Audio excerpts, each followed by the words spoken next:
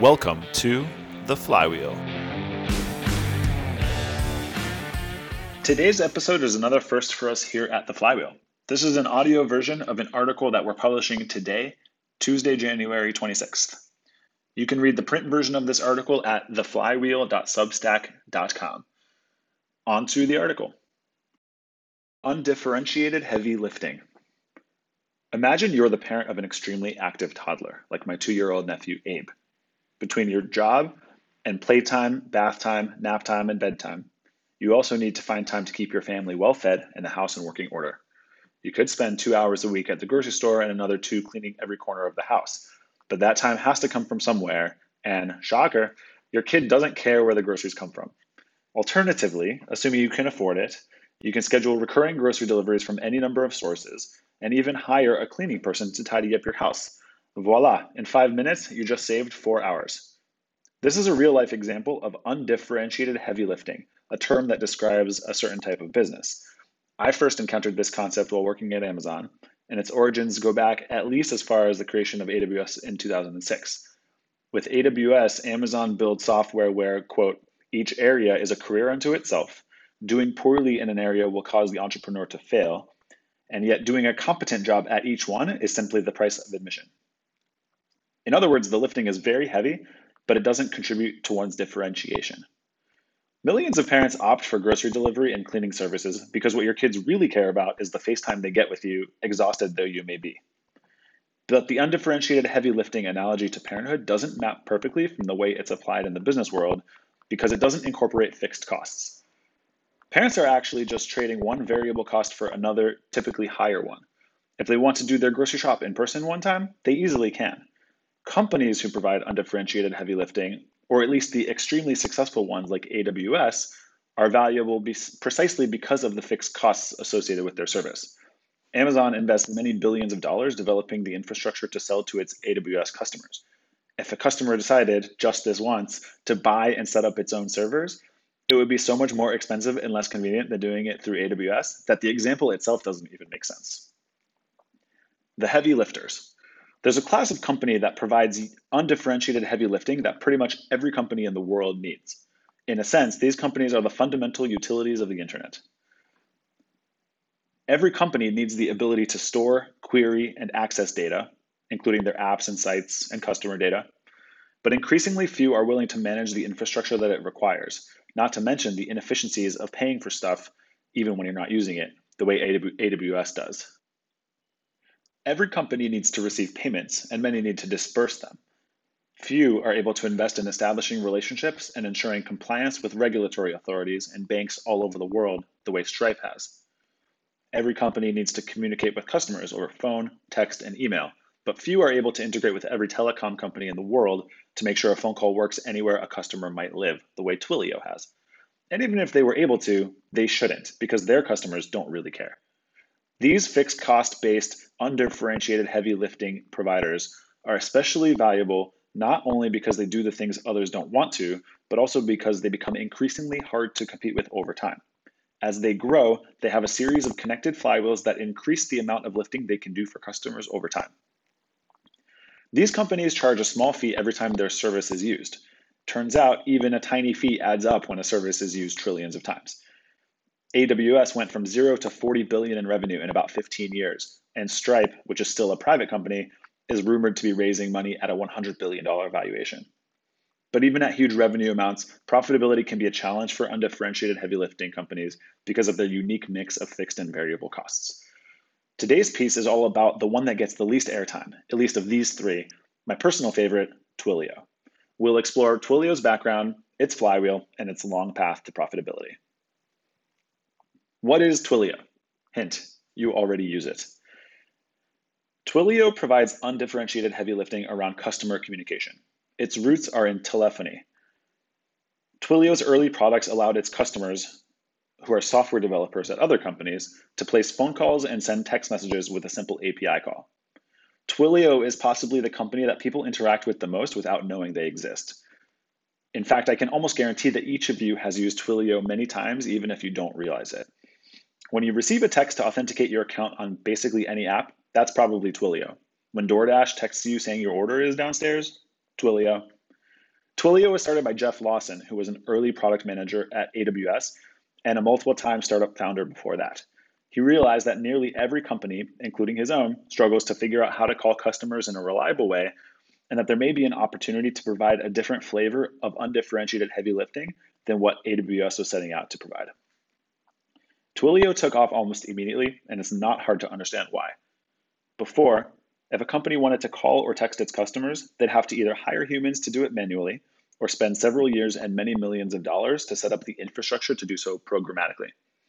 With Twilio, any developer at any company can fire off a text for about 3/4 of a penny by adding a relatively simple code into its workflow. As Lawson writes in his recently published book, Ask Your Developer, quote, writing software that could interact with the telecom system turned out to be an insanely difficult challenge, end quote. And it proved to be a challenge a ton of companies were willing to pay to avoid. As the world has shifted towards heavier and heavier mobile use, demand for Twilio's products has only increased. Today, Twilio boasts a market cap of nearly $60 billion, or about 1.2 Pelotons, and has been growing its revenue year over year between 40 and 80% every quarter since it went public in 2016. Annual revenue topped $1 billion for the first time in 2019.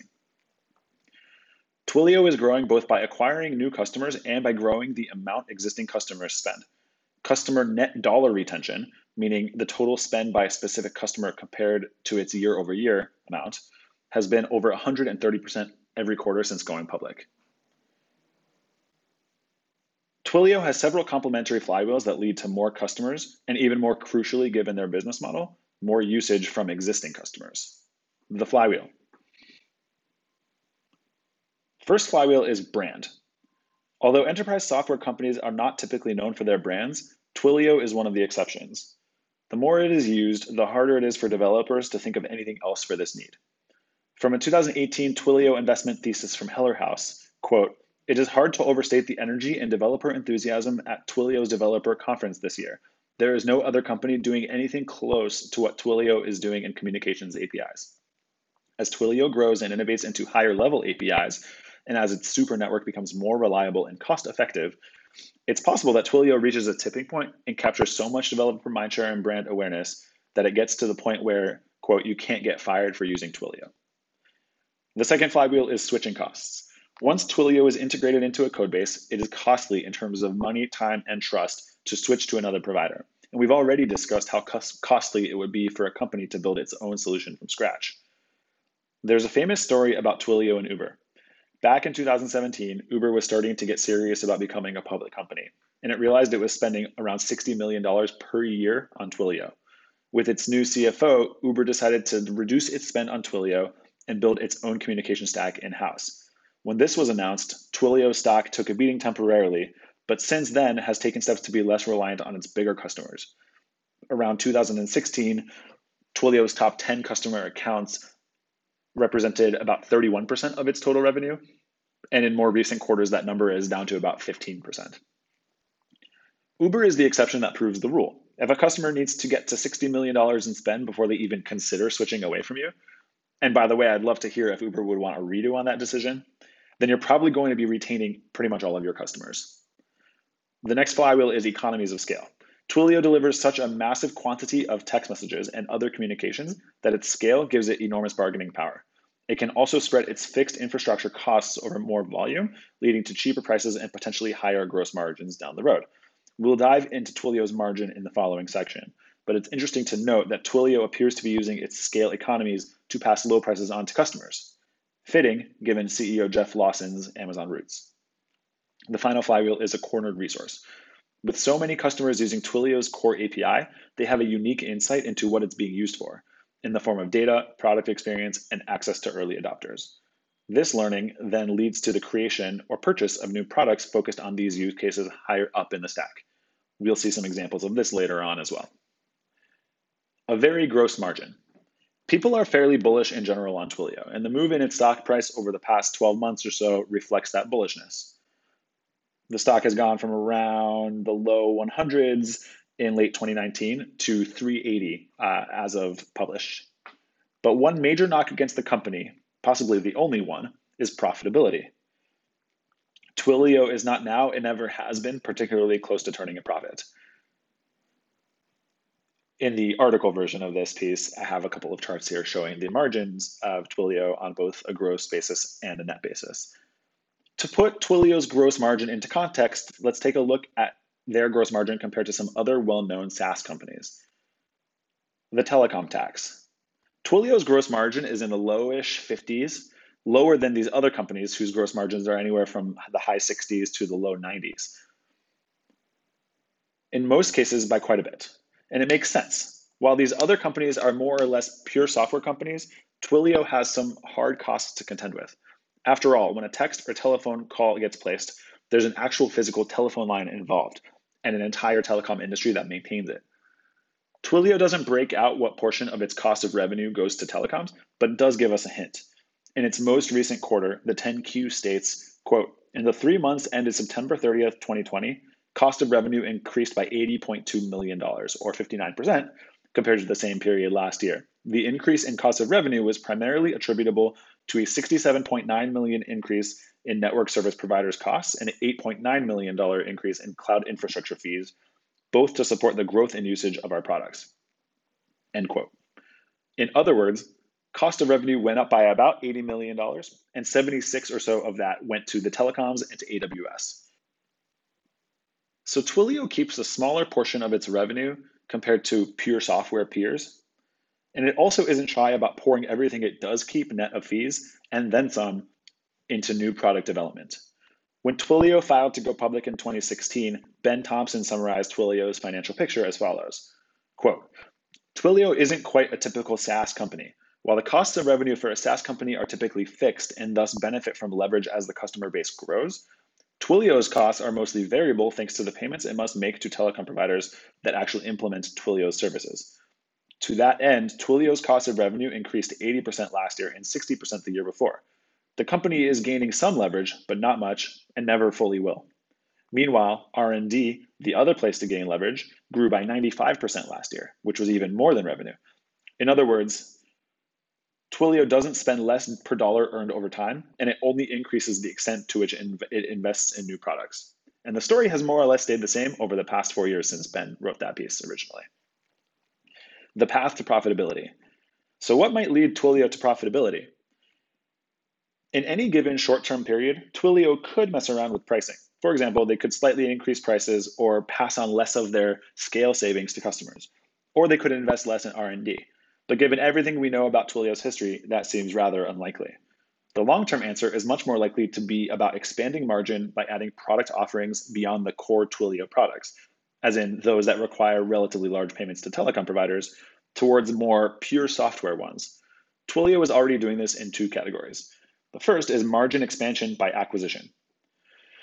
In 2019, Twilio acquired SendGrid, a leading API-based email provider. There have rarely been more obvious acquisitions than this one. Twilio's mission is to make it easy for customers to communicate with its own end customers. Adding the ability for them to do so via email is a no-brainer.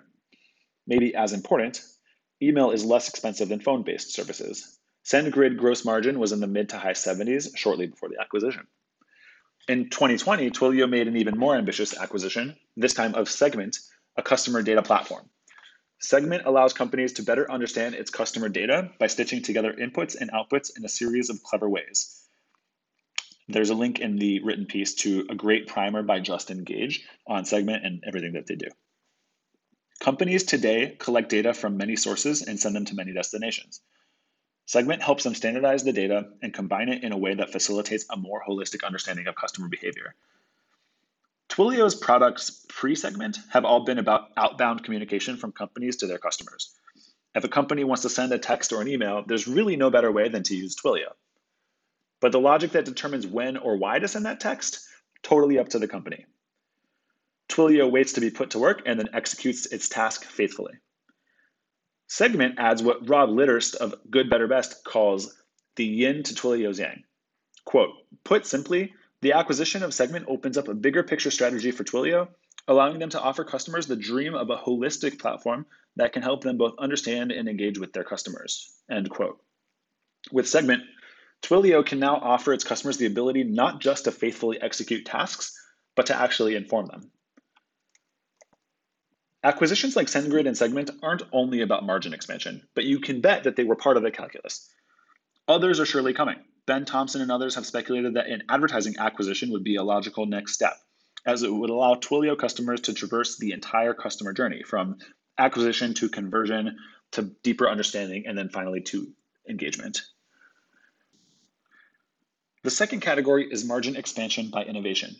In addition to M&A, Twilio also has an incredible opportunity to package up the behaviors it observes from customers into new products. The best example of this so far is Twilio Flex, a product for call centers. In just a few lines of code, any company can spin up a call center. From Twilio's master plan once again, quote, Twilio noticed that many customers were using its lower level building blocks to build call centers. Why not do more of the heavy lifting on their behalf? This year, Twilio launched Flex, its call center API, end quote. It's interesting to note that customers were already using Twilio to build virtual call centers. Twilio decided that they could enable a better customer experience if they offered the service directly. Twilio has also been launching an increasing number of solutions, which are combinations of their existing APIs that represent common use cases. From Twilio's 2019 annual report, quote, as we observe what use cases are most common and the workflows our customers find most challenging, we create solutions to bring these learnings to a broader audience. While developers can build a broad range of applications on our platform, certain use cases are more common, end quote. There's well-known product advice that goes something like, watch what unexpected behaviors users perform with your product. It often will surprise you. Twilio is a great example of this in practice. Closing thoughts. I asked Twitter for the best bear case for Twilio. I didn't get a ton of responses, and I'm going to choose to interpret that as there just aren't a lot of bear cases for Twilio. The responses I did get seem to echo that sentiment. The truth is that in my view, Twilio is a rare category of company. They provide a product that almost every company in the world needs and are on a path to realizing wider margins over time. On top of that, the stuff they do is just plain hard and generally not worth it to developers to figure out on their own. And although I haven't talked much about competition in this piece, Twilio's first mover head start actually is a real advantage in this case, as the flywheel demonstrates, in particular with the significant fixed costs involved with getting started in this space. Like the rest of its utility brethren, Twilio is on the path to being part of the no-brainer stack on top of which to build a company. While the financial profile of such a company might look different than others in the short term, the long-term vision is key here. And even though Twilio has become a hot stock recently, analyzing its short-term financial results in the context of that vision misses the forest for the trees. That's it for this episode of The Flywheel. Thank you so much for listening. If you made it this far, I'd love to hear what you think about this episode and anything you'd like to hear more of in the future. You can find me on Twitter at JakeSing_, which is JAKESING_. And don't forget to check out The Flywheel at theflywheel.io.